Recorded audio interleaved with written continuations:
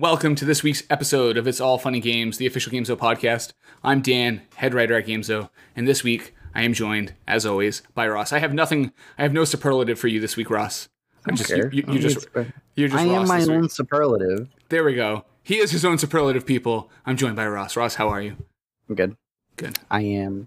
Made my own iced coffee today. It's very good. It looks There's tasty. some cinnamon sticks in there. Yeah. Looks tasty. Oh, can I tell you? I'm gonna hit everybody with like some real quick tech, and then we'll get into the podcast. So I've been trying to eat healthier, and I made protein pancakes the other day, dude. So what you do? You take 1/2 of a cup of Kodiak cake mix. You mix 1 scoop of cinnamon bun protein powder. You do 1/2 cup of almond milk, vanilla almond milk, unsweetened. Add water to consistency. Bro, that shit was so tasty. I got 6 pancakes out of that for 350 Leave that calories. out. Nah, this is fine. This is all good. We're like PG-13 now. I've stopped caring. I've stopped caring. Really? The S-bomb can go. S-bomb can go. We're an official PG-13 podcast, okay? We got people on Apple saying the post-show needs to be loaded up. That means the people want the swearing. Everybody knows the post show is only about the swearing. So It's about us watching other people's YouTube videos. Exactly. And someone wants to listen to that. And with that in mind, go to the podcasting service of your choice. If you're listening, click the like, the follow, the subscribe, do a review, 5-star, say some nice things about us. Whatever the thing you're on that means good stuff, click it. We appreciate that. It helps rank us higher. If you do not know, we are live on Twitch every Sunday at 2 p.m., except next Sunday it will be 4 p.m. Eastern Time. You can come and join us live. That's fun. And in reverse, if you're watching live right now and you want to listen to us, we're everywhere podcasts are found. There we go. I got the stuff out. And if we're not there, find a new podcasting platform. Exactly. I can point you to the RSS feed. You can add it manually to whatever you want. We are like, it's 2020. Let's go. Okay. So, the agenda. We're going to talk some gaming news. We're going to talk about some question mark is what I have in the show notes, but it's actually going to be topic undefined. We'll discuss when we get there. We'll figure it out. We'll add it in after the fact. We'll do some post voiceover work. It'll be good. Oh boy. Esports news, what we've been playing, and then we'll play it out. I can't do a post show today. That's unfortunate. I gotta go do a curbside pickup. For what? For a TV. Why do you need a TV? The girls' TV broke. And if you know anything about putting kids to bed without their shows, without their damn programs on Netflix, you would know that I am getting no sleep until I put a TV back in that room. Sounds like maybe if you were a better parent and didn't rely on technology, things would be fine. It's true. No arguments for me. Says guy who's never having kids ever. Yeah. Anyway, before we get into the gaming news, if you're listening right now, you might hear from some of our sponsors. If you're watching live, you get to avoid that. There you go. Oh, Paul's saying we can let you do the after show by yourself. Me do the after show by myself? I mean, that's going to be boring. I'll just leave my thing recording and on forever. Recording on forever. Or point him over to Ross's channel. Let the chat do an after show. I don't know if that's a good idea. All right, Ross, let's get into it. The first thing on our list for gaming news, Halo 3, public beta, starting in June. How do you feel about this? Yay, more Halo. I mean, this happened last time. It's just, there's more Halo. It's the Master Chief Collection on PC. It's Halo 3. They're not really doing anything to it. It's just the same version from the Xbox One version. So, but great, Halo on PC. Us poor PC gamers. You get to play FPS games the way they're meant to be played with a mouse and a keyboard. Great. What an achievement for video games. It's so true. I'm so proud of John Halo. Yeah. You know, I don't know. It's like you said, yay, it's more Halo. I saw this news story and I was like, okay. And like actually, everyone's just gonna stream it for the first day, and then after that, it's just okay, cool, yeah. Halo. And do you know what my second reaction was? It wasn't already on PC. Like that, my first reaction was okay, and then my second reaction was like, that's not already there. Now that I think about it, it was probably on like that like Games for Windows Live thing. Do you remember that? Like the really old like PC Xbox one that was like super scuffed. Mm-hmm. I remember specifically that there was a mod for Grand Theft Auto 4 that removed the Games from Windows Live functionality from the game because it was so annoying. Oh, Lord. Ah, man. Yeah. Yeah, they did it. I remember I was working the office, the company I was working for at the time. We had an Xbox in the kitchen, and then the engineering row, we had all PCs. and we were setting them up to play LAN stuff because that's what you're supposed to do when you're getting paid to work. And we started playing Forza, and we had to do that like Windows Store thing. It was like one of the first games that did it. It was really wonky. We're gonna get to that later. Yep. So that's one of our topics. Yep. Windows Store. Come down to the Windows Store. Do you know which topic it is? No. I'm like looking at the topics and I'm like I'm trying to figure it out. I'm like, is it The Last of Us? I think it's The Last of Us. No, it's probably not The Last of Us. I'd assume it's literally anything else. It's the Phantasy Star. That's what I thought. I assumed it would be that. All right. That's a good topic. That's going to be a fun topic. So yeah, anyway, there's going to be some beta testing. If you want to get in on that, go sign up, look it up, download it, do whatever they require you to do. I'm sure they're not being like judicious with who they're selecting. It's probably one of those, everybody gets to participate. I'm sure if you already own the Master Chief Collection, you're going to be in it. Mm-hmm. That's usually how it works. Or if you go and pre-order at your local game store, you may get a code on your receipt. This just reminds me of like the Mafia thing we talked about last week, where this Master Chief Collection thing, like they just keep releasing game after game after game. Like the games didn't all come at once. They're like, hey, this month you get Halo ODST, or I forget what the first one. Oh, it was Halo Reach, I think. Yeah, was the first one. Yeah. Oh, ODST is next, I think. But they were doing like, oh, here's Reach, and then like half a year later, here's Halo 2. This is the game you wanted, right? Well, no. I mean, it's smart because instead of just dropping everything and having your game be irrelevant in 2 months, your game is relevant for like 2 months, and then another one comes out, and then you're relevant for 2 months, and then the game comes out again. I guess that's cool. Yeah, and that's what I think we kind of said a little bit last week about Mafia, is that the only upside is, you get people playing 2 and 3 now, and then by the time they get through that Warzone, once they patch the game enough, they can play it, and then they get to go back and get a completely remastered number 1. It's all about keeping relevance, and I think that's going to be part of the main topic about kind of like the marketing of things in the gaming industry now. It's about how do you keep with everything with an oversaturated gaming market. How do you stay relevant? It's hard. It's hard, but it's you make a good game. Oh, Ross cracked the code. Wow. What an idea. You make a good game and people play it and enjoy it. What a concept. That seems hard. That seems too hard. So anyway, Halo 3, public beta, starting in June. All right. I didn't know Halo 5 was on PC. Yeah, I thought that launched, was that day and date with PC? I wanted to say it came at... I thought it was too, but apparently it's not there. Oh, really? I thought... Well, it's like, I don't know. I might be wrong, but... I'm the same guy, though. About it. It's like, no Halo 5 on PC. That's weird. I'm the same guy, though, that like my response to this Halo 3 news was that wasn't already there. So I'm not... I could have sworn that was on PC. I thought it was, but whacking my mic. All right, I'm not going to waste a bunch of time doing a Google search. Doing John Halo research. Yeah, we'll move on to my favorite topic. Favorite topic? My favorite topic. When Sony comes out and they go, we have more indie games than anybody else. Indie games are here. We love indie games. Sony revealed 11 games for their PlayStation Talents program. Ross, what do you think about these 11 games? Well, this whole program is just specifically about indie developers in Spain for some reason. So, like, none of these games you would have heard of because they're just, like, people from Spain making games. Yeah. I watched the trailers for all of them, and there were maybe, like, 2 that seemed cool. Okay, so I looked through them, and the very first one on, like, their official article is this game called Clid the Snail. Mm-hmm. Right? What do you think about when you think of a game called Clid the Snail? I'm going to be like a snail. And it's an indie game. And you think like games as art sort of thing. You got like the cool art style, and maybe there's like some nice little music, and it's, it makes you think. No, it's like a top-down like stick shooter, and it has like heavy metal playing, and I'm just like, what am I watching? Yep. Yeah. And then the only one I actually watched, and I was thinking, I might play that. It seems cool. It was the Library of Babel game. It's like the platformer sort of thing, and it's got like this weird art style to it. That's pretty cool. But I've got it open right now. I'm just yes, I know I've seen that one. Yep, that one. Yeah, that was the only one that seemed pretty neat. There was like the names escaping me. It had something to do with like the It's like the island one. Yeah. Where you're the little girl, like kind of like Dora the Explorer. Summer and Mara. Yeah, that one seems okay, but I feel like it might be a little too Paw Patrol for me, where it's like too kids oriented.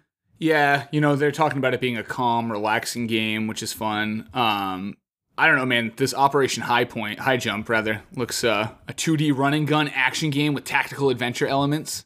Yeah, but Dan, it broke my cardinal rule. What's that?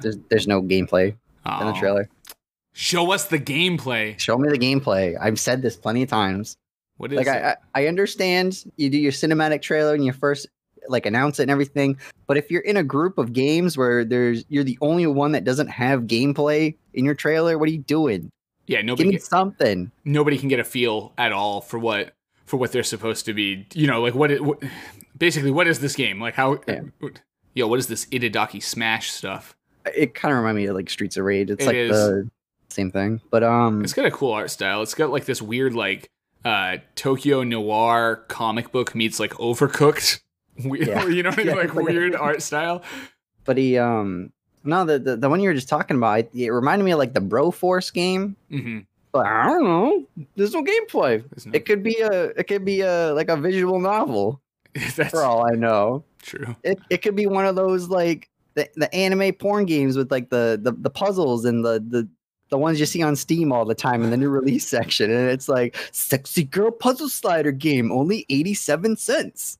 And then there's always the same friend of yours that has it, wish listed, and you're just like, Tom. No. I mean, also again, Josh. Yeah, there you go. Right. There you go. Both of them probably. I love them dearly, but jeez. This the Inner Ashes game caught me just from a narrative perspective. Oh yeah, that one too. Yeah. I saw that one too. I looked at them. I told you I was very honest when we were doing the pre-podcast rundown. I was like, I looked at them and I did not write them down because I could just pull them up on the fly. But yeah, I mean, it's cool. I like indie games in general. Dan loves indie games. I do. And one of the reasons I love indie games is because they're usually short. So I don't have a ton of time to play games. So so I can go crush a 4-hour indie game that if it's well made, has decent mechanics, good story. There's usually something quirky or special about it. There's a special thing in there. And it's it's great. Or conversely, occasionally I get the Maneater where I just jam 13 hours in over a weekend and then never touch it again. Just beat it and leave. Oh, you beat it? No. I still gotta play it. I'm still working through it. It's funny, it's the only game I made over the last work week. I was like, all right, I'm gonna snag 45 minutes here before bed and just go do some missions and stuff like that. But it's the perfect, I think we mentioned this last time, it's that perfect style of game for me because I can just grab it for 45 minutes and go do some side stuff.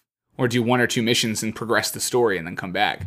In a lot of ways, those big open world games that are 10 to 20 hours end up being perfect for me. Because of that. So, because boy, do I have a game for you that's 20 hours long. Oh no, I don't want it. I don't want it. All right. So on the your favorite topic, which kind of ties back into the first topic. My favorite topic. Yeah, which is games getting remade or ported. I thought you were specifically this one. I'm like, I don't really. No. Okay. Metroid's cool, but it's not my favorite topic. Yeah, no. You every time we come up with game remakes or game ports, you have the same reaction. It's either who asked for this or can we come up with some original content, please? So, Metroid Prime Trilogy dropping June 19th. If you like Metroid Prime, because they couldn't give us the original content. Yeah. Because we got Metroid Prime 4 and they had to scrap the whole thing and start over again. So they're like, okay, well, here you go. Take this because you're not getting Metroid Prime 4 for probably 2 or 3 more years. Exactly. This is the olive branch, so to speak. Here you go and play it. I mean, look, it'd be cool. It's great if you like those games. I mean, this is how I feel about game remakes and ports, right? If you really love a series or game, and you haven't been able to play them for a while, it's great for you as a fan, right? But if you're not a fan or you're us, right, where maybe you liked those games, but you're not going to go out of your way to re-get them, it just kind of seems like a money grab with the remake. Xenoblade Chronicles with the remake. I can't say anything about remakes right now because I'm currently playing one. Look, I love remakes. When Uncharted came out with the trilogy remastered on PS4, I bought it immediately and replayed through all of those games. Like I said, I think if you're a fan, remakes and ports are awesome. I'm just pointing out that if you're not a fan or you're just a casual side observer, it can seem like all of these remakes coming out are money grabs by companies.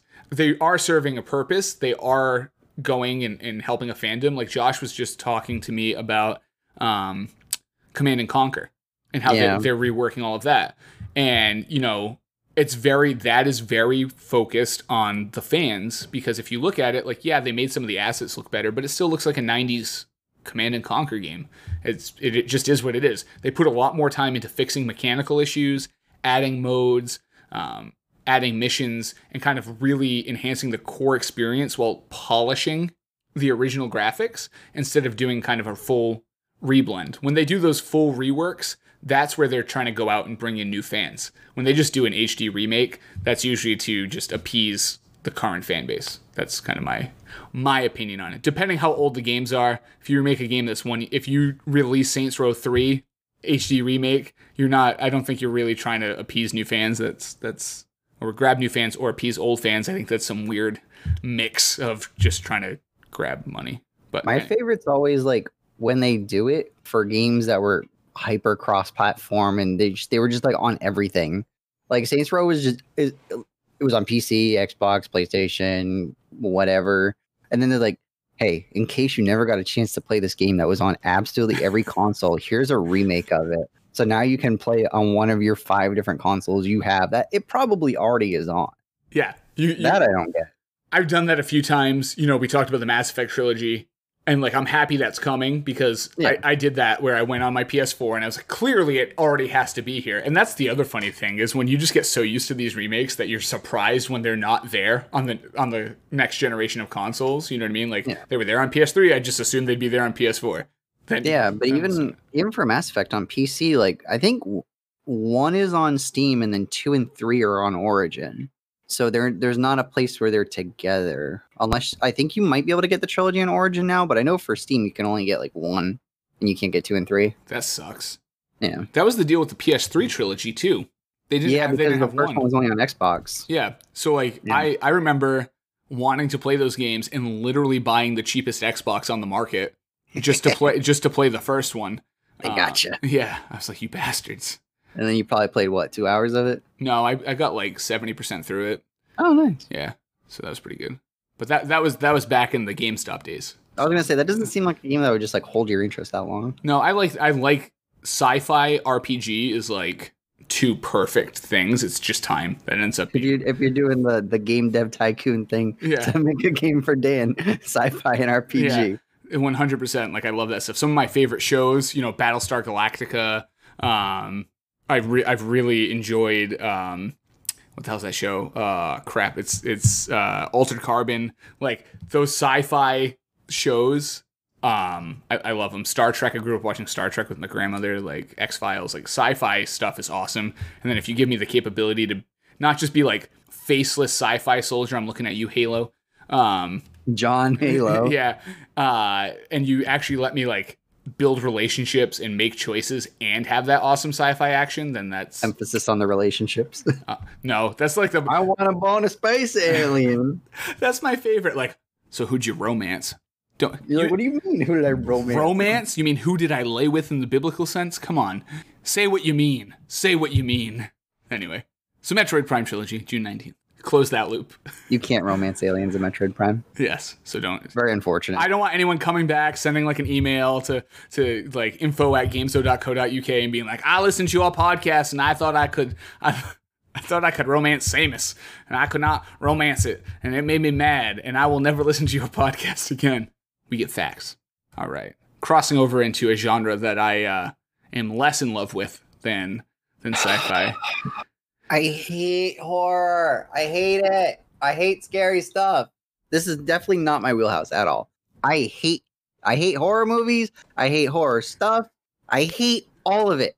When you live alone, it's not fun, right? When it's 3 a.m. and you're just thinking about the thing you watched and lights are off. Uh-oh. I'm screwed.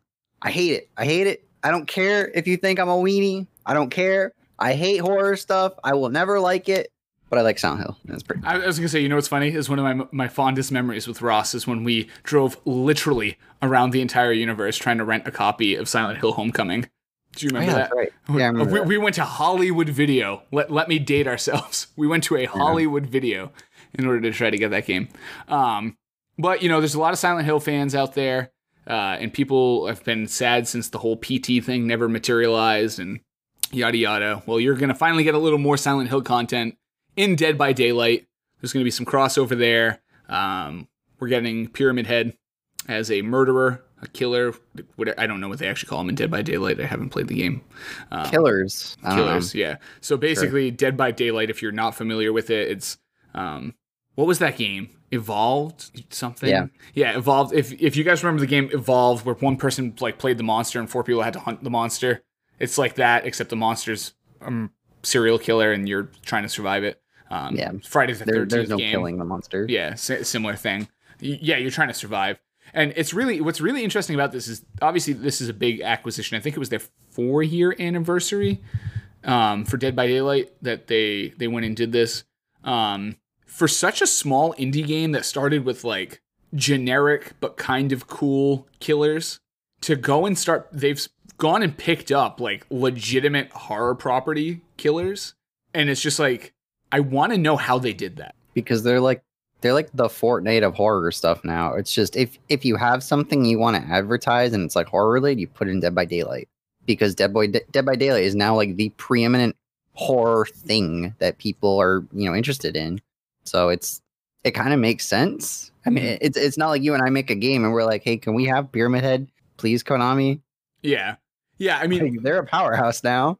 I guess, like from my perspective, what I would love to see is the first meeting they had when they were trying to get their first licensed property, right? Because when they got their first licensed property, and I forget who it was, but like our friend Josh played Dead by Daylight from launch, and there was a lot of complaint in the community about the game, and they even had to come out and show like their roadmap to show like, hey, we're doing some stuff, we're improving the game. It got like a lot of these games. Friday the 13th went through a similar path, right, where like it got stale. So now like the devs have to come out and explain like this is how we're going to continue it and whatever. So before they kind of became that property, I just want to know how that meeting went down to get like to start the domino effect to get these properties.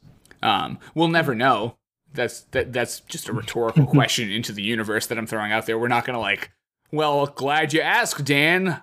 I put on my journalism cap and went undercover, you know. More like I just did a quick Google search and there's probably like an article about it. Yeah, exactly. So I just thought it was interesting. And, you know, I tweeted it out when we put the story up on the Gamesa website, and the reaction from most people was the same, which is like, I'm just happy to have more Silent Hill. I don't care what it's in. Like, I'm just so glad. Sad. I know, isn't it? Like that's because they got the killer, then there's like Heather too. Yeah, you get as a survivor, so that's cool. So you know, it's Silent Hill is alive in Dead by Daylight. All right, The Last of Us 2. More horror stuff. I don't like. I don't know. This is like, for me, this is such a like, it's a story, but it's a non-story. Surprise. In places on this earth, there are cultures with different views on things. And in those cultures, they may not want a particular piece of media to be published.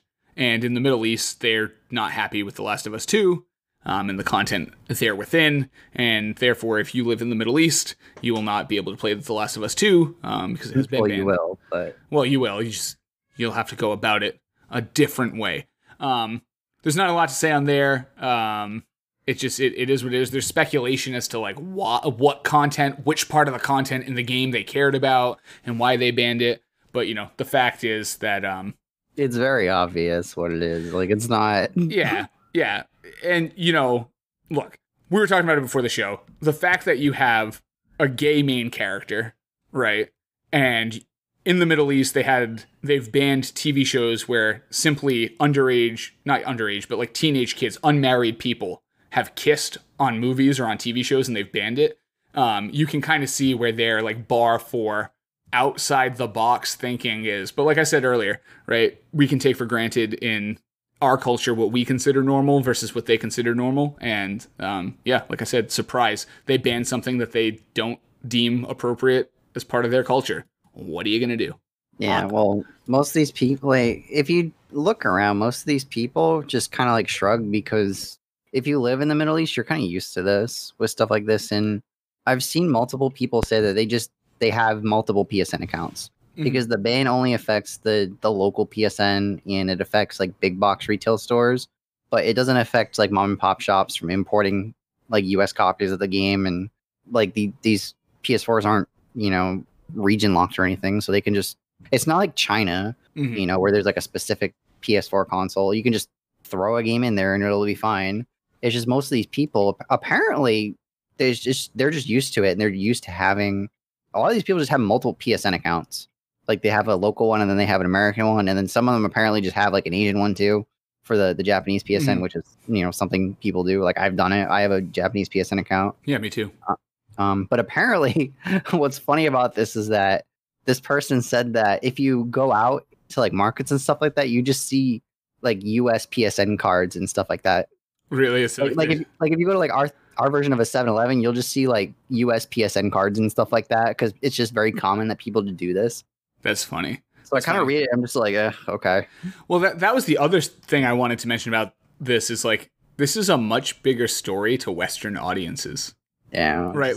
Like we here care more than they do because like you said, it's just, it is what it is. They're used to, getting a VPN service so they can watch the shows they want to watch that are blocked on Netflix in their country. And it's just, it is what it is. So, yeah, it was interesting. I wanted to bring it up because I've seen, like I said, it's more outrage from like US, Canada, Europe, right? They're like, how dare they? And it's just like, oh, it just is what it is, man. Like, I don't know. I ain't judging nobody. I wouldn't ban it, but I also didn't grow up in their culture. So, what do I know? Well, it's wrong, but well, yeah, that's what I mean. Like but I'm not here to police a different country, right? Have a country cover like just run by religion. That's what happens. Exactly. Not surprising. Exactly. Yeah. Oh well. I already live in America. I'm used to policing enough. I'm stepping out on this one, Ross. I'm not going in on there. That might not be good timing. It is what it is, man. It is what it is. So yeah, if you have an opinion about this one, you let us know. I'm sure. You let us know, and I won't care. Exactly. Ross, I'll look at your comment and laugh. Yeah. Ross and I have our opinions on this one, and we're being as politically apolitical as possible in discussing it. So, all right, on to an easier topic to dance around. Phantasy Star Online 2 came out.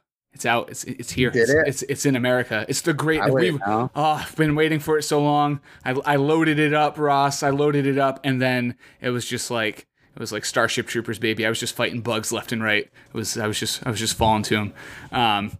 Not a good launch. Not a good release, man. It was some Mafia 2 level stuff, Well, the bugs weren't with the actual game. It was the installer because you had to download it through the Windows Store, and the Windows Store had its own problem. And then the launcher itself had its own problems afterwards. So it got to the point where people were making like fan-made patch workarounds and stuff like that on the launcher to make it work. And it's just like everyone in my Final Fantasy 14 group were all playing it. And I think 2 of them were able to install it within the first 2 days that it launched. One of them had the game installed and then they restarted the computer and it uninstalled it. Trying to think what else. They had to run a different version of Windows or something like they had to download a newer version of like a Windows update or something like that, and they had to do it through like weird means, and then they had to run. It's not as easy as just running it as administrator or running it for Windows Vista or something like that, like you do with other stuff. But it was a mess. Granted, it's an 8-year-old game, so yeah. What do you want? It's the unfortunate side effect of I don't want to say porting because, like you mentioned, it 8 years. It's the launcher and it's the store. But when you start, you're integrating 8-year-old stuff with modern stuff, and it just can get sketchy. And it is what it is. It's kind of like if you're a game developer, right? And again, like this is an older game, so a lot of that could have had an effect on the issues that came up. But like, I just don't understand how you don't launch on Steam or like Epic Store. Like going any of these other means of launching, it just seems as you're signing a potential death warrant for your game. Well, right? because they did the thing with Xbox.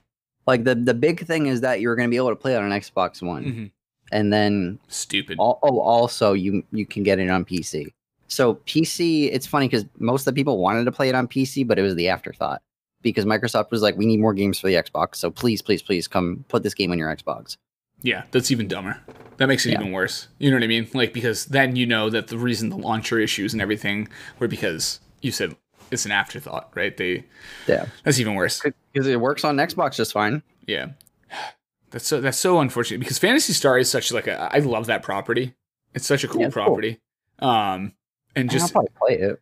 And just to see like when I logged in and it came out and it was like, well, you know, good luck. It's just not happening. And then I even saw a thing today. It popped up. It was like Sega confirms that they are doing everything they can to fix any issue with Phantasy Star 2 Online for PC in America. And I'm like, that sucks, man. Like, I always feel bad when I see a company have to come out and take like a PR position, like, and this isn't the normal "we hear you." This is the like, okay, our stuff is broken and now we're scrambling to fix it. Well, usually with like MMO launches, it's like, oh, the servers are messed up, blah blah blah blah. Oh, there's this problem. Like the Diablo had the famous error 30 something or whatever, where you just couldn't connect to the server. But with this game, you just can't install it. Yeah, and it's like it's harming functions of Windows. I think one of my friends had something. I think his Final Fantasy 14 got bugged too when he installed PSO because it messed with one of the. I don't know anything about computer stuff, man, but it messed with one of the what's like the Microsoft thing that it usually downloads when you install a game. It's like the redistributable thing, and it's like the code funk. Man, hold on. I sound like such a boomer right now. But if I go to like my remove programs, right? Yeah. There's the Visual C++ thing. Yeah. So you know how it like installs a bunch of those or whatever whenever you install something. I guess that one or whatever it messed up with Final Fantasy 14. Yeah, that would make sense because if that library or whatever is basically used by both and it does any kind of, whatever, it disrupts how it functions or it otherwise corrupts that install, then you would be in a bad place because Windows isn't going to double install a program or a set of libraries, right? It's just not. That would be stupid. So if it's a shared common library or installation and it gets corrupted or otherwise messed with, then it's going to mess with anything else that touches that, which is not good. No. Not good. That's like, you get your wheel on your car, right? And you got all your spokes going into the middle and you're like, I'm just going to punch a hole in the hub. And then you wonder why, everything else doesn't function. I don't know, man. I hope they get it figured out. I don't have time. Like, I'm lucky because I saw this was coming out and I like MMOs and I like the Phantasy Star property. And I'm never going to play Final Fantasy 14. So it's either World of Warcraft or something else. And I was like, maybe I'll do it, maybe I won't, but I don't have any time. So I was saved from having to deal with it. But it's just sad because, like I said, you want them to do well. And like you said, right, I'm used to seeing issues on MMO launches, but they're always, it's never this. It's always server side. It's always on the other side of things, not client side. So, all right, last topic that's going to lead into our main topic of question mark. Apparently, allegedly, the PS5 pricing will not be affected in any way by COVID-19. Okay. So what I read from this, okay, a lot of people do what you just did. They go, okay. It shouldn't have been. What do you mean price affected? Well, here's what you need to understand. There's basically three scenarios if this is the case, right? So I look at my variables. I have a constant now. The price is going to be the same. That means either A, Sony's going to take a loss on producing the number of systems that they wanted to, right? Because what we need to understand is COVID-19 did impact supply chain and manufacturing. You can't get around that. To lose a bunch of time and materials on manufacturing, the only way to effectively or appropriately make up for that is to dump a bunch of time in, right? Additional time, overtime, which costs money, or to get supplies at a higher price because now you're getting stuff that's at a higher demand, right? With a lower supply. So if they're going to create as many initial launch units as they initially planned, right? I said initially a bunch of times. Initially. But if they're gonna send out as many launch units as they had planned for, right? They lost time, they lost supplies. It's going to cost them more money, which means that if they do that, they're going to take a loss by not increasing the price on the consoles. The other side of it is that they're not going to increase the production, and then there's going to be a lower quantity of consoles at launch, which means scarcity, right? Lower supply. I just figured that was what was going to happen anyways. And then the third thing, which they've said isn't going to happen, right, is that they could have produced more units at not a loss by increasing the price. But they took that out. So I guess really what this tells us in an indirect way is that there were these three scenarios, and analysts predicted that there would be scarcity. So that's probably the most likely case, because what we're hearing, the rumors in the industry of the price point of the Xbox are to undermine by $50 to $100 the PS5. And Sony was already talking about taking a thin margin, or analysts were already talking about Sony taking a thin margin to a loss. So they can't take a bigger loss on units to produce the same amount. So it seems like a very indirect story. And like for you and I, this just seems like a no-brainer. Okay, there's either going to be scarcity, which we've talked about on like 3 or 4 different podcasts, or Sony's going to take a bigger loss. But a lot of people are just saying like, yeah, I expected the price not to go up. And they're not thinking about all of these other kind of what this means, right, in the grand scheme of things. A lot of times with news, you can take a little tidbit of information, and if you start to put it together with the rest of the pieces of information you've had for a while, you end up with like a clear picture. The puzzle starts to go together, and you can kind of get a good idea of what's going on. So pre-order your systems next Monday when your local GameStop starts taking pre-orders. They would never raise the price on that thing. Like, that's just... No, they can't, especially with Sony. I mean, especially with Xbox coming out and basically they didn't announce it, but with it leaking that the price point's going to be $400 when their price point was already going to be $500. They can't go to $600, right? Yeah, but even then, what do you do when everything normalizes? You just bump it down to $500? Like, people are going to go insane if you do that. No, that happens all the time. Think about it. Think about a 1-year run into consoles when they start to come down in price. Well, there's a difference between a sale price and we had to bump the price up because of this pandemic and now things are normal. So we're going to bump the regular price down now to whatever it was after a year. No, that happens all the time. You get a console that launches at $500, and then within a year it costs them less to make it, and the price comes down. Not a sales price, like it just but what I'm talking about specifically is because of this pandemic. Yeah, but what I'm saying is no price has been released, so there's nothing to say that they couldn't make it $600 at launch. The reason they're not making it $600 at launch, we all know what it is. It's because everybody is not dumb enough, to buy it. But and I guess now's a good time to go into the main topic, because really the main topic is marketing around console releases and game releases, right? We can make it pretty general, but I'm specifically focused on console releases and the lack of information that comes out, because the whole reason that they can't increase the price at this point is there are so many leaks and speculation and analyst reports that come out because they don't give us any information along the way, because they want to make these big marketing pops and stay relevant. Right? So if you look at how a console or even a game is normally discussed or marketed, it's we have a thing, silent period, a little bit of information, silent period, actual announcement, and then they kind of go on a steady roll, right? But in every one of those silent periods, you end up with speculation that shapes consumer expectation. And that's really, like, if you go back to that last point about the price not going up, the reason that Sony has no power to change the pricing on it is because in these periods of quiet, there's been speculation and analyst reports coming out saying, $450 to $500. So if Sony comes out anywhere above those price points, like, it's just, they're in trouble. And it hurts them even more that speculation and analyst reports have come out about Xbox being at the $400 price point, because now they're already going to be undercut at launch, presumably, right? So it's like they're almost hamstrung by the standard marketing cycle of how a console gets information about a console gets released. We live in this culture where the companies don't tell you anything, so all of your until a certain point, so all of your information comes from analysts and leaks. Yeah, but you don't know what's leaked on purpose and what's actually leaked, so it's like really no point talking about those sorts of things. Well, it's silly to leak stuff on purpose, and that's a completely different topic. Well, you do it to gauge public interest without actually like firmly putting a stance on something. You can do a market study without releasing a leak and causing speculation an issue. You know what I mean? But look, I don't get paid to do market research, and I don't get paid as a marketing or PR professional. So that's my opinion and not a professional one, other than a longtime gamer. So, but anyway, so I think that marketing cycle, how they market these consoles and these games, is what causes a lot of issues in the gaming industry. We've talked about, show me the gameplay, right?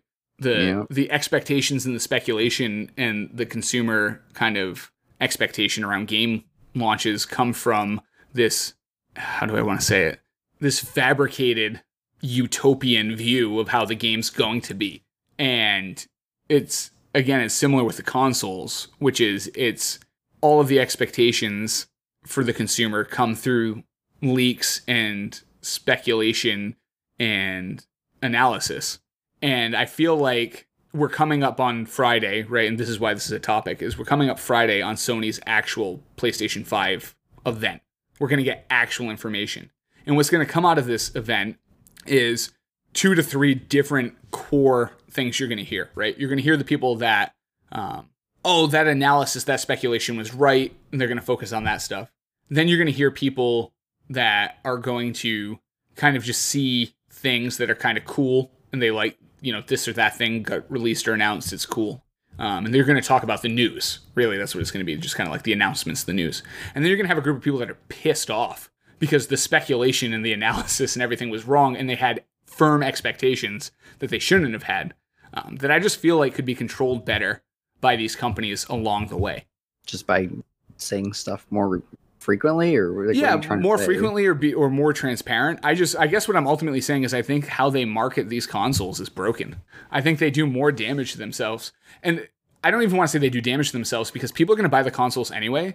I think that these companies don't have to do anything when they should, because at the end of the day, we as consumers will kick and scream and not do anything, right? Like if I feel like this entire cycle, they announced there's going to be a PS5, and all these leaks and stuff came out and Sony stayed quiet, and all this information about pricing and availability came out and Sony stayed quiet, and then Sony comes out and everything they announce on Friday is counter to everything that came up beforehand.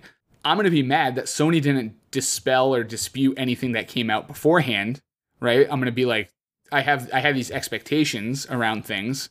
Not me personally. This is me, the kind of people in general, right? I'm smart enough I don't care until they say something. I'm like, you show me the gameplay, show me the console. Like I'll speculate, but I'm not going to get my hopes up, right? But upon the actual day, if everything they say on Friday is different from everything that's come out between them saying the PS5 was real and the actual announcement, I might be pissed off, but it's not going to stop me from going down to GameStop on Monday and pre-ordering it. You know what I mean? And I think that's what's ultimately, the marketing cycle's broken, but we allow it to be broken, if that makes sense. Like, the dissemination of information about games and consoles in the gaming industry in general are broken because the consumer is allowed to basically be kept in the dark, and we don't care. Yeah, but like if you're one of these companies, you can't really like respond to every sort of speculation and leak that people have. I mean, there isn't really anything that kind of needs to be, broken down by them right now. I mean, you're also in a cold war with another company right now. So, I mean, if Sony just goes back and like, hey, by the way, this console is going to be $500, and they say that like a year ago or something, like, you don't know how stuff plays out. You might have to change the price because of the global pandemic. You might be able to lower the price a little bit because stuff's cheaper now. But I mean, you can't really, I don't know. Well, I want to do the Nintendo thing where they're just like, we don't really respond to leaks and speculation. See, I'm the other way. I think transparency would do these companies good. And I'm sensitive to that fact. I get that Microsoft was waiting for Sony and Sony was waiting for Microsoft, and you want to be the console that launches first so that like the public has you on their mind, and you always want to be first out of the gate. But pricing wise, you want to wait until you know what the other guy's pricing it at to see how competitive you can get with the price. And I'm not saying that Sony should come out and be like, or Sony at any point should have come out and said, the price is going to be this. I think what they could have come out and said is like, we haven't priced it yet. That's the ballpark. The analysts are in the ballpark, or we don't even know yet. We can't even comment on that. Right. Because then that gives them the power. If they would have come out when the analysts came out and said the PlayStation 5 is going to be $450 to $500. Okay. And this was 12 episodes ago. We talked about this. So 3 months. 3 months ago when that leaked, if they would have come out and said, we honestly don't know. That's good analytical work. We have no idea. We honestly don't know how we're going to price the system. Okay, now if they come out at $600 because of the COVID-19 pandemic, we're like, oh, well, they priced it because that's what it's costing them to produce it today, right? But by them not saying anything and just letting people run around, like I have literal friends it's a social media platform that I wouldn't say is for the smartest folks or the sharpest tools in the shed, Facebook. But I have people that are like, man, I've got my $500 put aside for PlayStation 5. It's like, well, what if it comes out and it's $700? Like they haven't announced a price, right? And I'm on the side of the companies. I think they do whatever they need to do, honestly. But I just think they could be more transparent about things. And I don't think the consoles, I'm talking a lot about the consoles because of the last topic with the price not changing and kind of the effect that has all around and where they might be in things. But this goes for games too. We've seen it. I mean, we did a whole after show about basically about Mass Effect Andromeda, right? And like the expectation about that and how nothing's honest in the marketing cycle and they're not transparent. And when dates miss, it's always about polishing the game more. It's not like, oh, like I would literally pay more for a game if a company was honest and came out and was like, yeah, it's delayed 6 months because we have something that breaks the entire game and we have to figure out how to fix that, instead of just saying, oh, we need to polish it more. You know what I mean? I just don't think that. I think it's twofold. I think the consumer's not educated enough in general. And then I think the companies aren't transparent enough, right? And I think it's almost cyclical the more I talk about this, that for every me and you that would enjoy the transparency because we're educated enough, there's like 10 people for the two of us that would be like, what the hell are they talking about? I just want my system. Yeah, exactly. Like it's tons of people. And I feel bad and I don't even know what to do about it. But the fact that I had to explain what the PS5 price not changing means is just kind of sad, you know? It's just kind of like the fact that there's people out there that that can't put two and two together, that there's going to be a shortage because they can't change the price because the price was already leaked. Yeah, but you just default to scarcity. Yeah. And it's like that's all I was thinking of. Because I mean, well, scarcity worked the last time. Scarcity worked for the Wii. Scarcity just works, whether it's fake or real. So I mean, when you're telling me all this stuff about the COVID and the pricing, I'm just like, why would you throw out 100 consoles at like a set price when you can just throw out like 20 or 30 at the price you want, and then people go crazy over it because they can't have it because the sociology and all this is just people are absolutely crazy insane, and if they can't have a thing, they're gonna rip and claw and fight someone in a Target parking lot to get the thing they want. Yeah, and I get like the scarcity is the safer play than raising the price, obviously. Yeah. But the way I look at it is if they're going to beat Microsoft, this is specifically for Sony, like what Sony has acknowledged puts Microsoft, I think, in a stronger position for the next console cycle, because Microsoft is going to come out at a lower price point. Okay. Microsoft will likely find the same issues in their kind of production timelines and the scarcity of the components they need to build the Xbox Series X. And when you're, especially right now in this world economy, post-COVID, when you go to a Target or a GameStop or wherever, Best Buy, and there's a PS5 for $500 and there's a Xbox for $400, you're going to grab the Xbox, right? But when all the Xboxes are gone, if there were PS5s available, even if they were $600, that's a place for Sony to capitalize, to actually have units available. We saw that actually did not happen last time. Well, because that was not a thing. Well, that's because Xbox had the stupid Kinect. I firmly believe that if Xbox One came out without the Kinect, they would, when they were available and the PlayStation 4s were gone, Xbox would have sold more units. Yeah, for sure. So, and that's what I'm kind of thinking about when I say that. When I say if there were no Xbox Series X's in the cabinets, but there were PS5s, and the PS5s were still $200 more than the Xbox Series X, it's not $200 more because there's a stupid Kinect attached. It's $200 more because they were able to produce more units. But again, they can't do that because there's no transparency in the process, and now they're tied to a price point effectively.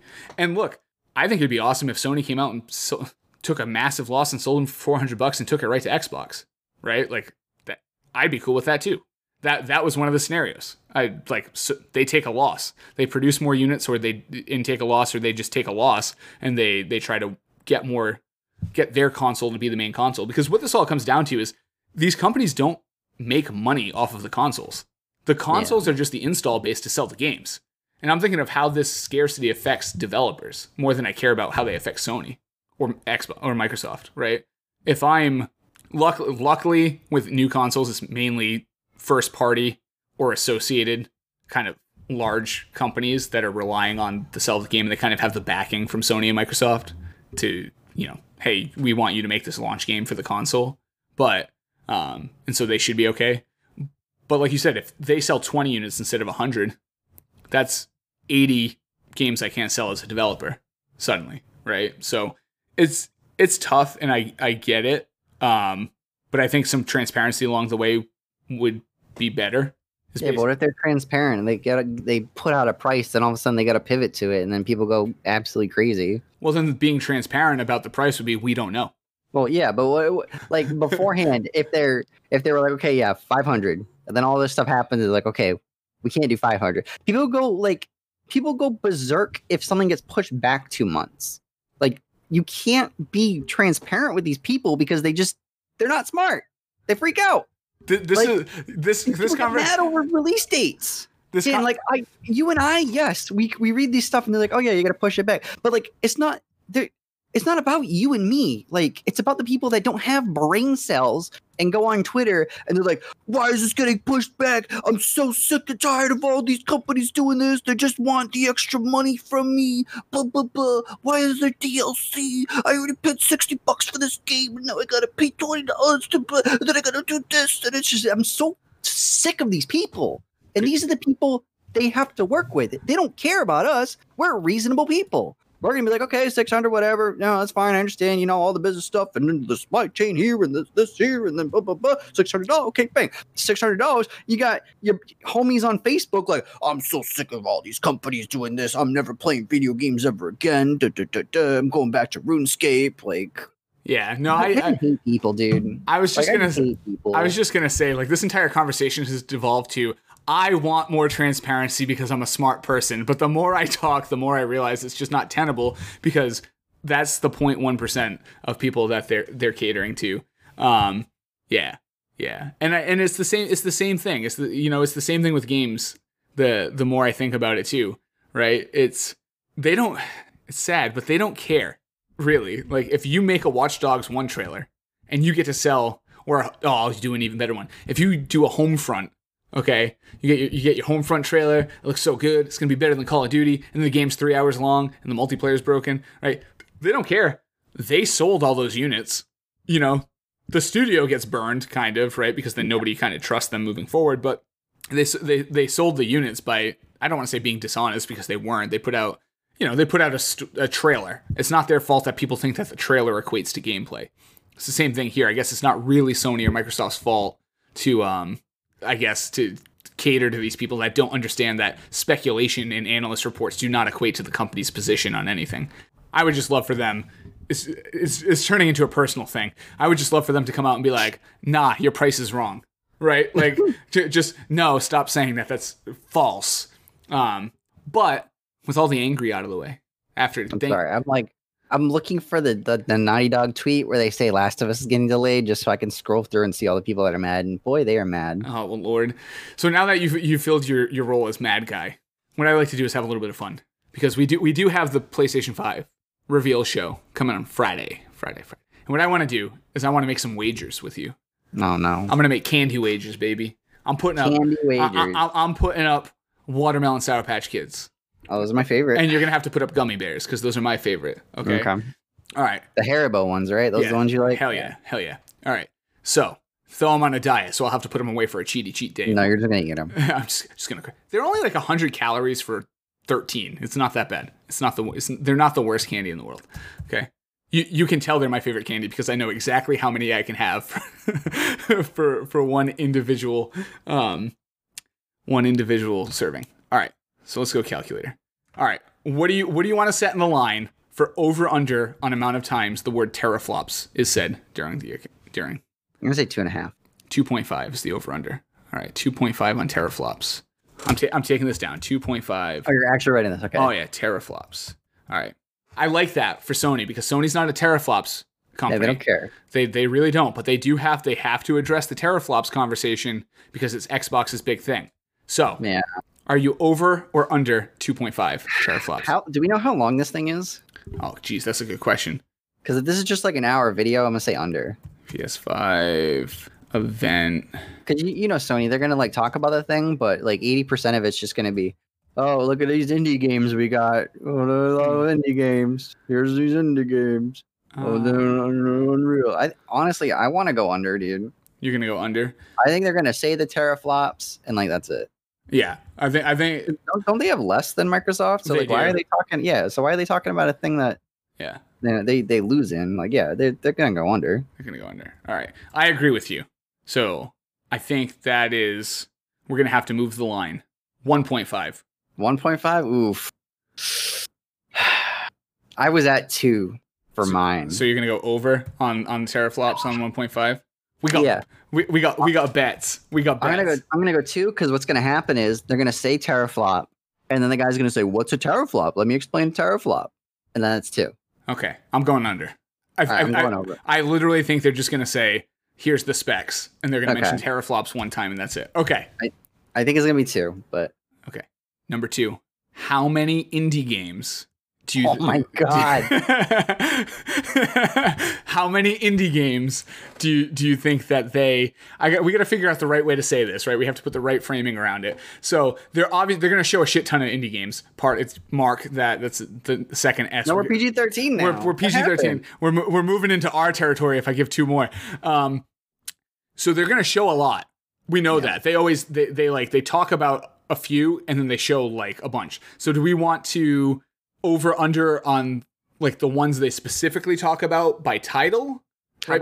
Because I'm not going to sit there and count every single indie game they show in the indie game trailer. I'm just I'm gonna. Oh jeez. How about this? Okay. We put a number and whoever's closer. Okay. So whoever's doing over under. Okay. Because you try and go over under on those things, I'm gonna go like under every time. I'm gonna go over. I mean, yeah. We could say 100. I'd be like, they're doing 103. Yeah. Okay. So do you want indie titles they cover by name, or do you want to do like total showed in their indie trailer? Okay, so by name. Right. How many indie games do you think they're talking by name? Oh man, I really want to go sub 20, but I know it's going to be above 20. Ugh, I'm thinking like it's a good like even roundish number. Here's a good question: is this Price is Right rules, like closest without going over, or is it just pure closest? Oh no, it's whoever's closest. Okay, so whatever. No Price is Right hitting me with like 15 or 16, like none of that. Because then I'm just saying 0 and hoping you go over. All right. I'm thinking like 15.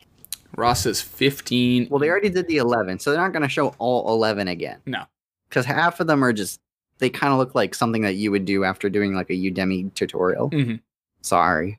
So no, not to you, to the developers in Spain. I'm literally, mine looks the way it looks because I am editing it based on a Udemy tutorial. So Ross is saying 15. I typed 25 and that's not going to age well. Indie games by name. Damn, dude. I feel like that's kind of high too. The problem is I was going to say 15. So I got to figure out, am I going to go 14 or 16? Are you going to go 10 or are you going to go 20? I'm saying 14. Oh, your Price is Right me? Yeah. 14. Yeah. So I'm basically playing. So the over under is 14.5. Exactly. So that's the game I'm playing because it's much easier to win in a game of over under. All right. Is there anything you want to wager on specifically? How many new games that we haven't seen yet? Oh, geez, that's a good one. And it can be Sony exclusive, non-Sony exclusive, just stuff we have not heard of yet. Okay, so you're going like world premiere. Yeah, exactly. Yeah, exactly. Okay. Do you want to go over under? Whatever space is going to show up. Yeah. All right. I'm going to go over under. Yep. Yeah. But I don't think it's a lot. I don't think it's a lot either. I don't think it's a lot. I want to say 4.5. 4.5. Okay. I want to say 5.5, but because I'm thinking 5. All right. So you're going over. Yeah. The funny thing is I'm going under because I think they're going to do 3. Thinking Knack makes its illustrious return. Oh, please no. Knack 3. Please no. Please no. We got Killzone. All right, what Sony IPs have we not heard of for a while? Like Killzone hasn't been anywhere for a while. But those guys are worked on that Ghost of Tsushima, didn't they? I thought it was Sucker Punch. Oh, maybe it was Sucker Punch. Crap. I don't know, man. Whatever. Okay, so the last one. So all of these, the winner gets one container bag thing. Okay. 99 cent, $1.50, whatever the basic container is. This next one is like the jumbo bag. Okay, this is the share. This is the share bag. We're each gonna make one off the cuff prediction about something that's gonna happen, be announced, be done during the PlayStation 5 event. And if we get it right, the other person has to get the big bag. The big bag. And this is a good one because we could both technically win because we're just making a wild prediction. A wild prediction. I mean, it doesn't have to be super I feel wild. like you have one in mind. That's why you made this. No, I don't. I love when other people do these for like E3 and stuff. So I'm just like, screw it. Let's go with a wild prediction. All right. I'm thinking. Oh, what's like a big thing that they're gonna focus on? I want to say that there's gonna be something super big about like backwards compatibility. Okay, so Ross. Wait, isn't there? No. Wait, I think there already is. I think they've already said something about that. I don't want to cheat. Okay, I can give you. Let me do the quick Google. Yeah, do the quick Google. Make sure you're not like straight. I think they've talked about this already. Yeah. Backwards compatibility will cover all PS2, PS3, PS4 games. Okay. Yeah. Okay. Well, that's why I thought of that because it's already a thing. Can't do it. Can't do it. Okay. You gotta have a crazy one. Oh. All right. Dan, you can't think of one. I have one. Okay, so please tell me yours. Okay. We're going to hear a big announcement about PSVR 2.0. PSVR 2.0. Yeah, PSVR. Or I guess I should word it in a different way. There's going to be a VR announcement. And not like a game, like a VR hardware announcement. Sony's either going to talk about their commitment to VR and that there's a PSVR 2.0 like coming, or they're going to partner with somebody that already has like a solid VR footprint. So do you really think they're going to drop a console that's more expensive than an Xbox, then also be like, hey, also we're doing this VR thing that's also going to be an extra thing that's going to cost a lot of money? I do, yep. Because I mean, like if you're thinking about VR headsets, you get Valve Index, which is like $1,000 or something like that, and then you have Oculus Rift and all that stuff that's like $500. So you're essentially buying another console if you want to actually compete with PC games. Mm-hmm. Yep. Okay, big ballers only in the Sony HQ. Yep. No pores allowed if you want a PS5. Yep. Let's go. Christ, man. Didn't that happen? That was terrible. That was the guys out of what are the Wormwood? Did you see that? The guys that make all the like really high end like gaming tables and dice and stuff like that. They put together a list of like dumb advertising things, and then they were going to make a video about it where they were going to basically do a YouTube video where they were going to go down and just like scratch all these bad like advertising slogans and ideas, and they put it in a spreadsheet, and apparently the ad agency they were working with thought that meant they were approved, and they literally published one that was like Wormwood tabletop supplies for not poor people.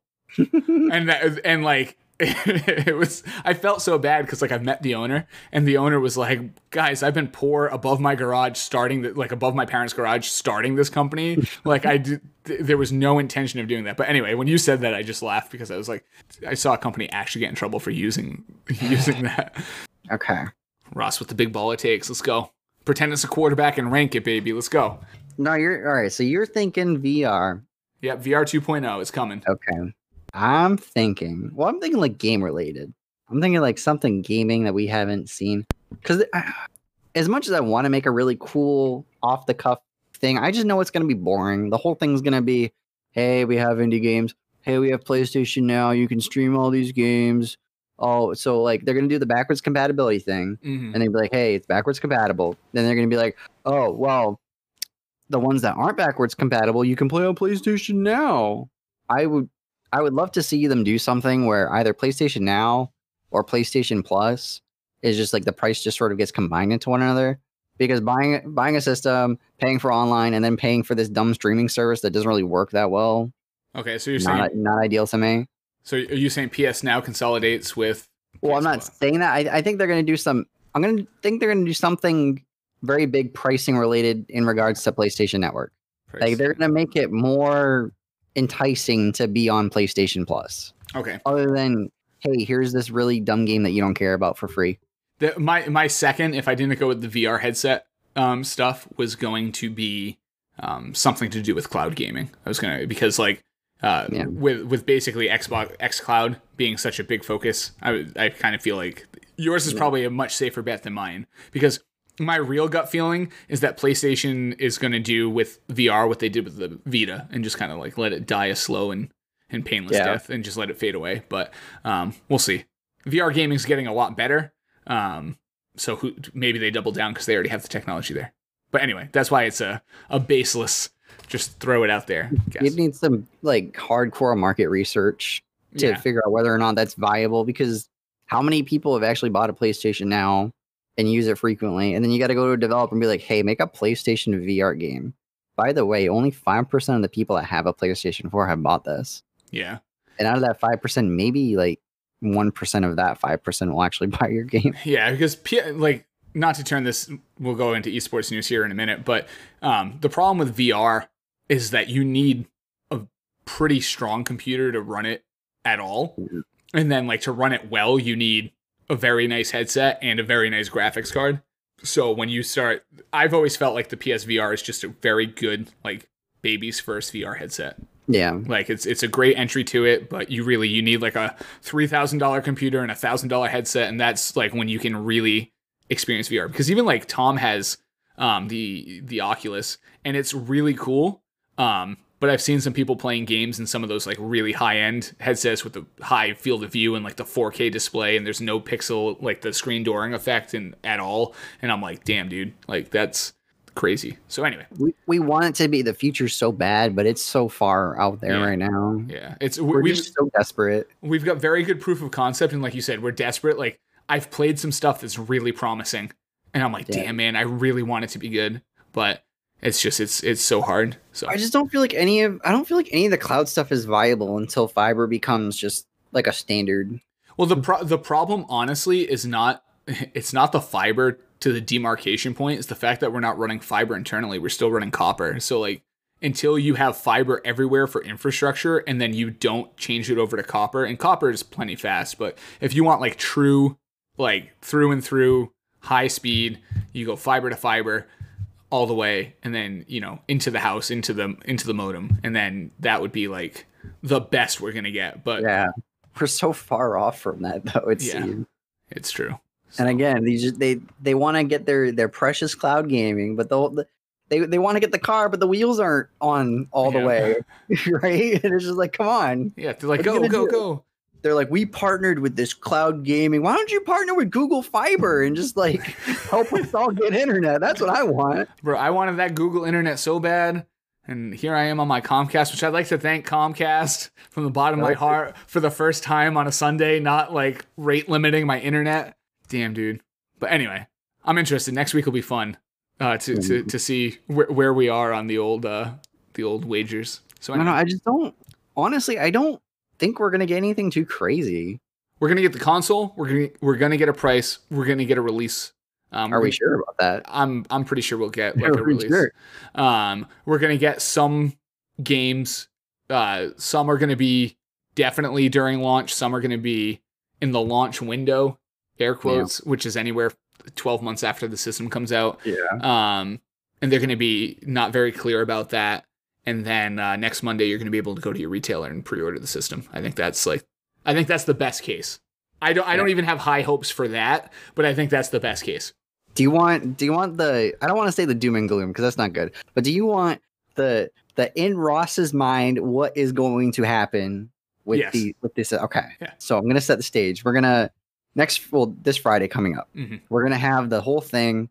PlayStation's going to be like, okay, well here's this system. It's $500. Here's Knack 3, Killzone something, Uncharted 5, where you play as the characters you don't really care about from the older games because whatever. And the games are going to be underwhelming. And they're going to do like some cinematic trailers for some games that aren't going to come out for 3 years. And it's going to be like, did you ever see the Metroid Prime one? The Prime 4? Yes. Where the whole trailer is just like in deep space and it's a whole minute of it zooming out to a 4. Yeah. And then the That's Metro it. Republic. That's the whole trailer. I think we're gonna get probably like 4 or 5 of those. We're gonna get like an Unreal 5 tech demo, and it's like we're not gonna see anything. And then they're gonna, here's the controller. Here's we changed the name of the share button to the something else, and you get to do this. And then the controller can it can read your heart rate and your fingertips. So when you play Resident Evil 8, and then like the game adjusts to the AI, and it sees that your heart rate's up, so the game's gonna get a little bit harder, blah blah blah. And it's like all this stuff we don't care about. It's like the Wii U thing where, oh, look at all these cool little features and the bells and whistles, but like the games aren't that good. Yeah. I think it's gonna be something like that. And then the consoles are gonna launch. You're not gonna be able to find a couple of them for the first few months. Blah blah blah blah blah. But then when the consoles come out, there's gonna be 4 games. 2 of them aren't very good, because you got Knack 3. Knack 3 is not looking too hot again because it's just a tech demo. Ray What are you gonna tracing. do? Yeah, it's like a ray tracing, and then we're gonna have all the. There's gonna be like 3 or 4 actual PlayStation 5 games, and then there's gonna be 10 to 15 Madden, NBA, 2K just ports from the older consoles. And so that's all you got. And then February is going to come along, and then we're going to get maybe 1 or 2 games. And then it's going to be March, April. And then, that game that was supposed to come out in spring got pushed back to the summer. And, that makes sense because usually games launch in the summer. That June window, that's a big one for games. And it's going to get pushed back to the November. And they're like, yeah, that's super smart. Get there for the holidays. That's what we want to see. And then we're just going to be here next year, same time. And it's going to be, wow, hey, they're finally coming out with that trailer for that game that was supposed to launch like a month ago, and then 3 months ago, and then 4 months ago. That one that they showed at the press conference for the Sony. Yeah, I remember that. And then next year, not next time around Christmas time, then we're gonna start actually getting like a couple, good games. We get The Last of Us 4 because they skipped 3 because there was a problem with over in like the Middle East or something. They don't like the number 3, so we actually want Last of Us over there, so we changed The Last of Us 4, and then I don't know, man, like. Yeah, I hate to just be doom and gloom, but I just the console's gonna be cool. It's gonna come out. It's gonna have some cool stuff, but I mean, we're not gonna see the effects of it. Like we talked about this last time with the Unreal, we're not gonna see the effects of it for 2-3 years. So I mean, us fist fighting people in a Target parking lot to get our PlayStation 5 launch day, it's like, okay, cool. Can't wait to play Madden 2022 or whatever it is. Like, okay, cool. Yeah, and it's like every launch of, like, we've seen so many. Sev said it, right? Every console release in history ever. We've lived through all of these. It's the same thing. They're always super hopeful and like positive about it, and then it's the same thing. It's the same thing every single time. You get your Thief, which like looks really promising, but then it's really like an on rails nothing game. And I remember that one. What was that one? The 1887 game or whatever. That game was so cool in concept. Yeah, and then like it was just Gears of War. The game was so. That was. I remember that was in one of the initial PlayStation 4 trailers. This game's coming out in the launch window eventually. Yeah, it came out 3 years later. Yeah. Yeah. It's like, it's super cool. It's cinematic. Look at the graphics. That should have been my thing. We're gonna get an 1887. The Order 1880. We're getting a new one. We're gonna get 1888. Yeah, we're skipping. That's what it was. The Order. Yeah, the Order. I actually got the collector's edition of that. Yeah, I was very disappointed. The statue was dope because it was a werewolf attacking a guy, but like other than that. But anyway, let's move on to esports, Ross. Esports.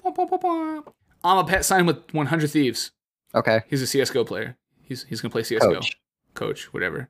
He's a CSGO guy. He's gonna go over to established EG, NRG, Optics, CLG. You name a top tier esports org, he's been there. Yeah. Now he's going to another top tier esports org that has a lot of money.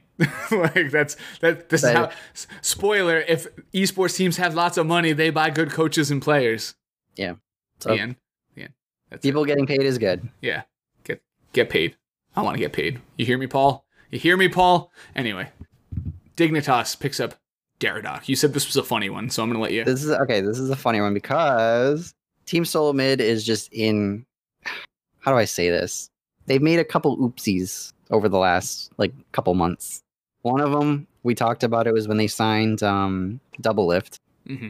They traded for Double Lift from Team Liquid. Double Lift is dating the president of TSM. Yep. Lena or whatever her name is. I don't know if she's like the actual president, but she's like way up there. And the Dardock thing is funny because, again, conflict of interest. Doublelift and this girl are living together, and he's streaming, and she was talking about the Dardock guy like on the phone, and her words were, I forget the actual quote like word for word, but it was like, "I'm trying, nobody wants Dardock," and it basically said like, "I'm trying to trade, but nobody wants it," and just like tanked his value, right? Yeah. So they release this guy and promote their academy player or whatever. So they're the AAA guy. They called up the guy to the big leagues, and then this Dardock guy gets released and then just immediately gets signed by a team. So because she was like very dumb and just said all this stuff accidentally on a guy's stream, and then the actual smart org was like, why am I going to bid against myself if nobody wants him? I'm just going to wait till he gets released and then I'm going to sign him. Like, that's kind of like sports 101 stuff. Cause we're like, we think about that and we're like, no owner is going to be like, man, I'm trying to trade this guy, but nobody wants him. He sucks. Like, what do you mean? That's hilarious. Yeah. I had, my buddy had messaged me about that story, and he was like, can you believe this? The president of his org is tanking his value on stream, like right now. Yeah, that's hilarious though. That's God, esports is such a mess, man. Yeah, so there's like a whole mess. Like TSM had to come out and be like, yeah, well, there's no conflict of interest between Doublelift and Lena because they're removed enough from the situation. But apparently they live together, so not very removed because she's doing actual like TSM work, trying to trade people in the same room while Doublelift is streaming, and the noise gate's not in the right spot. The excuse she had was that Doublelift switched PCs. And OBS was set to like the default settings, so the noise gate wasn't altered, which is kind of like, well, if you're gonna stream, I feel like that's sort of the first thing you get your settings. Yeah, like if you're on a new computer, you download OBS and you set up your little scenes, and you're like, okay, here's my webcam, I'm gonna put it here, and here's my mic, I'm gonna adjust my noise gate. That's like the first thing you do, right? Yeah. So she's like, yeah, it was a new PC, and he didn't, mess with the noise gate, so I'm gonna sit in the same room and be like, hey, this guy sucks. I'm trying to trade for him, but his team, he just sucks. No one wants him. And it's funny because there's a clip going around from like a week prior to that, and he's like, babe, the chat can hear you. Oh, that's hilarious. Because he knew the noise gate was messed up and still didn't fix it. Oh, man. That's so funny. That's so funny. How many viewers do you have again? We get to talk about TSM again, by the way. Oh, do we? When? In the next topic. Oh, Ninja? Ninja hosting Fortnite? So Ninja's hosting Fortnite tournaments. Let's talk about TSM again. Okay, well, Ninja hosted a Fortnite tournament, and this is important because it was invite only. Mm-hmm. So the stack of Toaster Strudel 14 and Nutri-Grain Bar 57, they couldn't make it in the open qualifiers like they usually do. So it was invite only, actual esports players, not just some random 14-year-old kids. But the main news of this is that a player called TSM Zexro, or I can't pronounce his name. It's like a weird thing. Zexro, I think. Again, I don't care because it's Fortnite. Battle Royale games aren't actual esports. Don't at me. I don't care. Fortnite, PlayerUnknown Battlegrounds, Apex Legends, these aren't actual esports. Please stop trying to make it esport. Play an actual esport game. Ross, but the heat. Yeah, Ninja's hosting his own tournament for it because the actual normal esports league or whatever, they don't like it for whatever reason. But yeah, so this TSM guy won with his stack of two friends, and they go to interview him, and I'll give him credit. He didn't say the epic gamer word. Oh, jeez. But he said, all these people could S my D and F them. They're a bunch of brain dead Fs and blah, blah, blah. So Ninja's a pretty, family friendly guy. Hey guys, I'm hosting a Fortnite tournament. Let's go interview the winners. Yo, F these dudes. They can F my D. They're a bunch of brain dead losers. Yeah. That's Ninja did he was really smart in staying relevant and in growing his audience, in that he made that decision to go family friendly for a game that mostly kids were playing. You know what I mean? That was, from a business standpoint, that was a really smart move for him. But yeah, that's hilarious that you can't do that. You know what I mean? You can't go on this guy who's got a family friendly image in general and go on his thing and just start, doing everything but the epic gamer word. It doesn't make sense. Like I said, it's, I'll give him credit. Didn't say the N word. Fortnite, leaps and bounds. We're improving as a society now. Isn't that terrible that that's the bar? It's like, did you have somebody pop off in your esport and use the N-word? Like, use a racial slur. Oh, they didn't? Oh, good. Good, no. That's good. That's so bad, man. That's so bad. I know we don't have like an after show, but I'm going to give you this link. Okay. And you can like mute your sound, I think. And just like, it's like 20 seconds. I ain't mute-ish, bro. Well, there's cursing. Okay, I'm gonna mute my mic and listen to this real quick. Well, you can't. Well, you muting your mic doesn't affect the computer sound that's coming when you're streaming it. Oh, you're right. All right, give me 2 seconds to mute everything. I'm gonna watch this. There's gonna be a weird pause in the audio podcast that I'll clip out. That I will clip. Well, yeah, you can clip this part out, and then for the actual Twitch stream, they can hear it live. No censors. We're muting it. All right, bro. Even the people interviewing him were like, "Whoa, okay, that's that, I guess." Thank you for representing professional esports organization Team Solo Mid. Wow, that's insane. Okay. Anyway, that was good. Thank you for the lulz. Anybody can go find that clip anywhere you want. It was very. It's so funny because it started so like. He was like, yeah, thanks. Anyway, basically they can all. I was like, what? I want to thank my mom and God, and by the way, F these kids. Exactly. Wow. All right. On to some Valorant. Actually, the end of the show is 3 Valorant topics in a row. It's Valorant, right. Valorant. Valorant sucks. That's the whole show. There Boom. You go. Thanks good for coming, day. guys. Yeah. We had a good time. Let it rip. Okay, what do you actually want to talk about? We got a new Valorant agent coming. She's got some cool stuff. I mean, we don't know the exact thing. We don't know like timers and how much it costs. So I don't want to be like, man, this character seems kind of busted. So anyway, here is what is rumored. Big rumors. Okay, it's Reyna. She's from Mexico. Which is cool because the new map is also Mexico, right? You said you're muted. Finally, a new map. Okay, your noise gate didn't pick up your yes. You're good. Okay. All right. So apparently, allegedly, her passive is that eliminated enemies will leave an orb upon death. She can collect the orbs to heal to maximum health for 3 seconds. She can collect an orb to become invulnerable for a short period of time. If she combines this with her ult, it will make her invisible. That's her Q and then her E, respectively. Her C will be, she launches an orb that remains out for a few seconds. Enemies in her field of vision are blinded. And then her ultimate will increase her rate of fire, reduce her recharge time, and allow her to use her skills faster. And this is why everyone went back to Counter-Strike in their respective game. Yeah, I mean, Summit said it, right? That he thinks that ultimately the champions, the agents, are what's going to kill the game.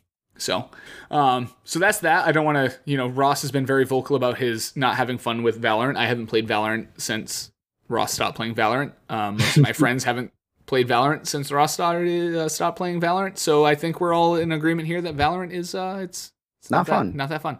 So, so anyway, she's supposed to launch at launch. Whoa, double launch. Twitch. So all 3 of these kind of tie together, right? So we have this new Valorant agent. She's supposed to come out at launch. Valorant did a lot of work with Twitch through the entire beta period, including doing the key drops, the Twitch, the Twitch Rivals streams, the competitions, all that stuff. So these 3 tie together. She's coming out at launch. Valorant has again partnered with Twitch to do a Twitch Rivals tournament or series of tournaments at launch to promote the game launch, which is important because Valorant has steadily been dropping down the Twitch viewership hours, right? So these 3 things all tie together. Riot is putting a lot of money into Twitch and their influencers, right, to make people have to see this game and put it in front of them. And every time the money dries up and these influencers stop or Twitch stops, you can watch the viewership drop, right? Which I think gives us a pretty honest opinion of where this game's going to end up in the grand scheme of things. It's going to be really hot up front because the marketing's going to be awesome. And then, people are going to drop off and it's going to become a smaller sub-community in esports. Even though they're trying to become the hot new esport, I just don't think, they'll be hot for now, for a while, but I don't think they're going to have that staying power. And you can see it. You can just see the amount they're relying on influencers and Twitch and money to push this in front of people. I'm not faulting them for it. It's smart. They've got the money. They got all of China's money behind them. Go ahead and do it. But it's just it's really ultimately it's kind of false I feel like it's viewers. disingenuous to say like, oh, the views are dropping because it's not really a story. It's more like it's more like the viewers are just like normalizing. Yeah, I think that's fair. The right way to say it is that in the top 10, they are steadily losing places in the top 10 of the most average viewed, which again is a little disingenuous in that just chatting is the highest viewed category, but just chatting is literally anything. It's Absolutely can't search but it's Twitch. anything. The NASA launch, the SpaceX NASA launch was just chatting, Yeah. right? Like it's anything. So it's hard. But like you said, it's not, I'm not saying it's news. It was just an interesting stat. And we've talked about it. A lot of what had them so high on that list anyway was the newness of it and the drops and the influence. Because people had like 100 accounts on Twitch trying to get keys. That's why. Exactly. And you had influencers like Summit and Nade and Pokimane and all these people, everybody, Tim the Tatman, like everybody. If you were a Twitch partner, you were getting paid to play Valorant for that first week. Yeah, it is what it is. So I'm sure there's people that were genuinely interested in it. Like when you say it like that, you're just like, oh, these people are just getting paid to play this game, and they wouldn't play it otherwise. Oh no, that's not. Look, I'm sure people like Summit, who was a CS:GO pro, was interested in playing the game and also got paid to play it. You know what I mean? Yeah. Like I don't want to make it sound like they would be nowhere near the game if they weren't getting paid. Yeah. But yeah. So that's interesting. And we talked a little bit about this too, but like I hate Twitch rivals. I hate this whole like Twitch is trying to become the only source of gaming anything. Well, no. That's not the problem. No, that's my problem with them. That's my problem with them. They're not trying to become the preeminent esports thing. Yes, they are. The Twitch Rivals thing is just like a bunch of community players. Like they don't like. There's a couple pro players now and then, but they don't actually. If they actually did what you're saying, they would actually do things like have actual teams playing against each other. Yeah, no. What I'm saying is it's not like the preeminent esports thing. They're trying to become like a central unit for all things video gaming, in that like there's Twitch Rivals is expanding into trying to bring in news coverage. They're trying to bring in community events. They're trying to bring in they're trying to bring in more. Like they're trying to grow Twitch Rivals to become, I hate to say it, but like what I was reading in a business article was basically they want to slowly turn Twitch Rivals into a community driven like ESPN of gaming, which like I like Twitch as a platform, and I don't mind the Rivals thing with like highlighting or showcasing community members. I just don't need Amazon owning another portion of my life. Is ultimately what it comes down to. I don't think that's gonna be the case, man. Because the Twitch Rivals things are just like little tournaments with streamers they put on now and then. And then, yeah, they have people like covering it and stuff like that. But I mean, those people are usually in the community anyways. Yeah. Like the Rainbow Six one, it's like all the people commentating on it are just the same casters that ESL has. Like, it's just the same people. Yeah, and this Twitch Rivals tournament, and like just to loop it back in because my problems aren't related exclusively to this, right? Is that my problems with Twitch Rivals is what their future business might look like. This Twitch Rivals tournament around Valorant is exactly what you're talking about, right? It's getting big content creators to play in a tournament on the Twitch Rivals channel to put eyes on it. That's ultimately what this marketing deal is. Like that's what the partnership is. So I think you're doing like the 5G causes like brain damage thing, and it's like, okay, Dan, like it's just a tournament. No, my problem isn't with this tournament. Yeah, I know, but like your point is like you're going way far down the line. And it's like, okay, well, it's not relevant right my now. point is when I looked into the Twitch Rivals tournament, I ended up down a rabbit hole of business articles where I was reading about the future of Twitch Rivals, which I don't like the direction they're going. I don't care. I don't go on Twitch Rivals and watch these community tournaments. It is what it is. Like I didn't know about this entire like future of Twitch Rivals until today. Yeah, so, I don't know, man. I don't think it's that big of a deal. I do. I don't want my Amazon. Amazon is giving me brain control, mind wave, flat Earth. You know. I just hate it because I don't care about like any of the people that play in it usually. Like I want to see actual teams. Like I hate the times where they do casual stuff in a competitive atmosphere. Like it doesn't appeal to me as an esports fan.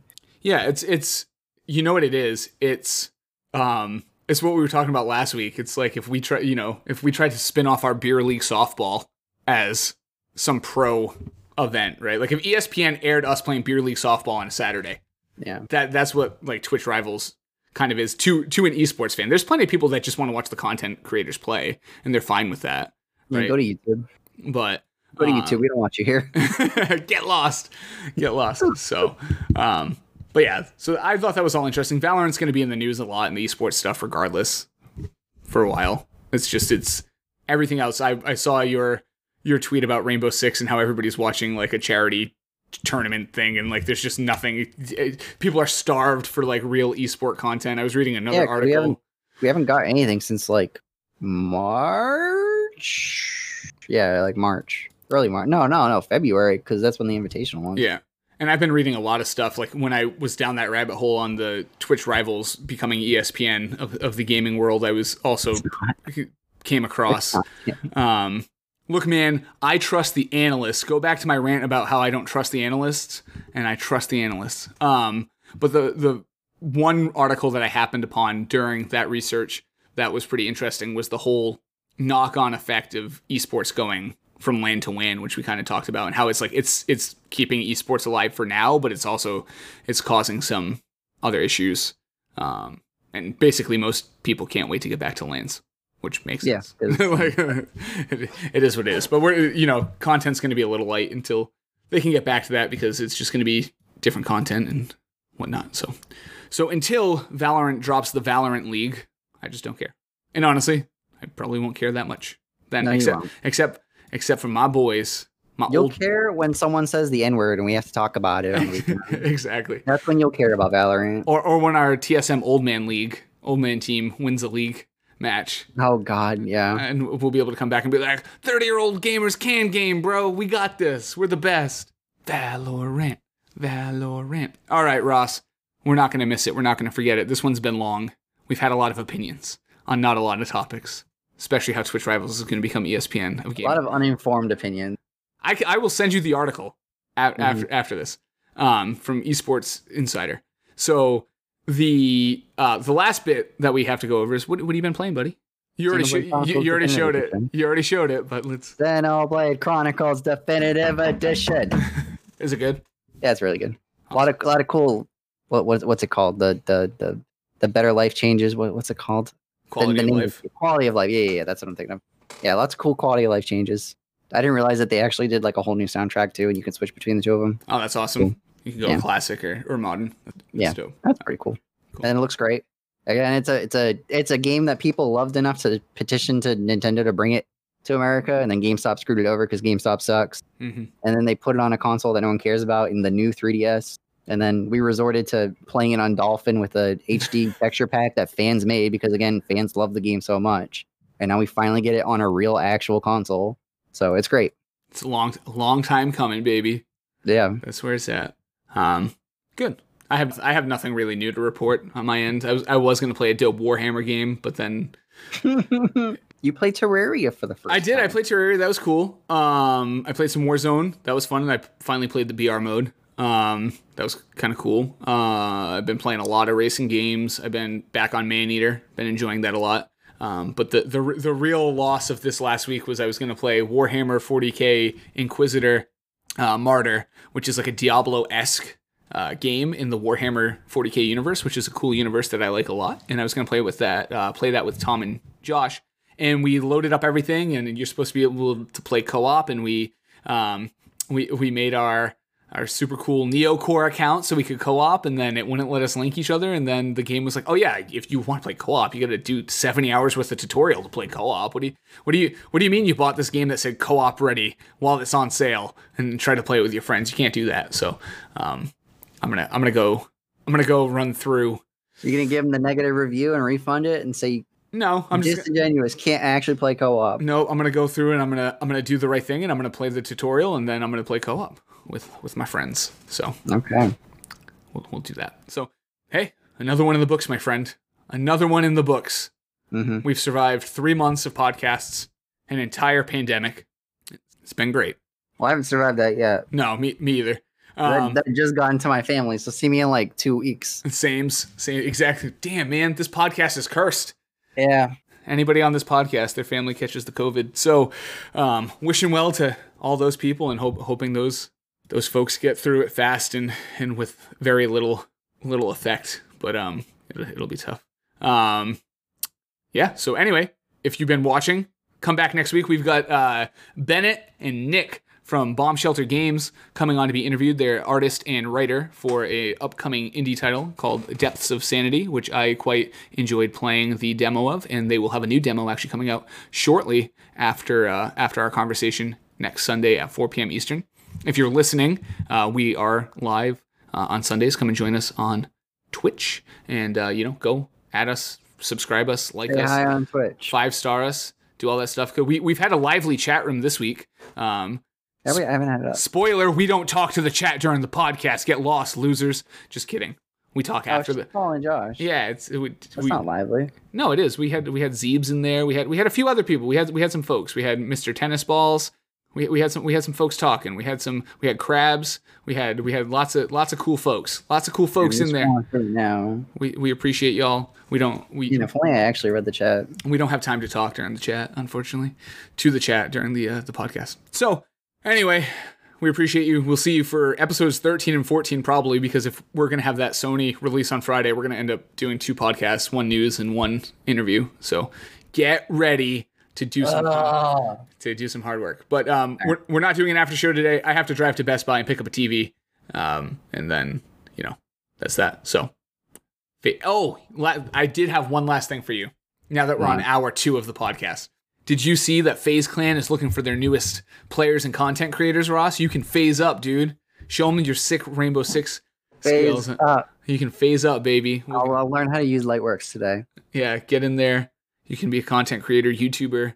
Well, I saw that tweet actually, because he said I'm always hiring for content creators. Mm-hmm. I'm never not hiring content creators. Yes. So if you're cool, get in there, Ross. That's you. Phase up. All right. So Big Preach. Love everyone. We will talk to you twice next week.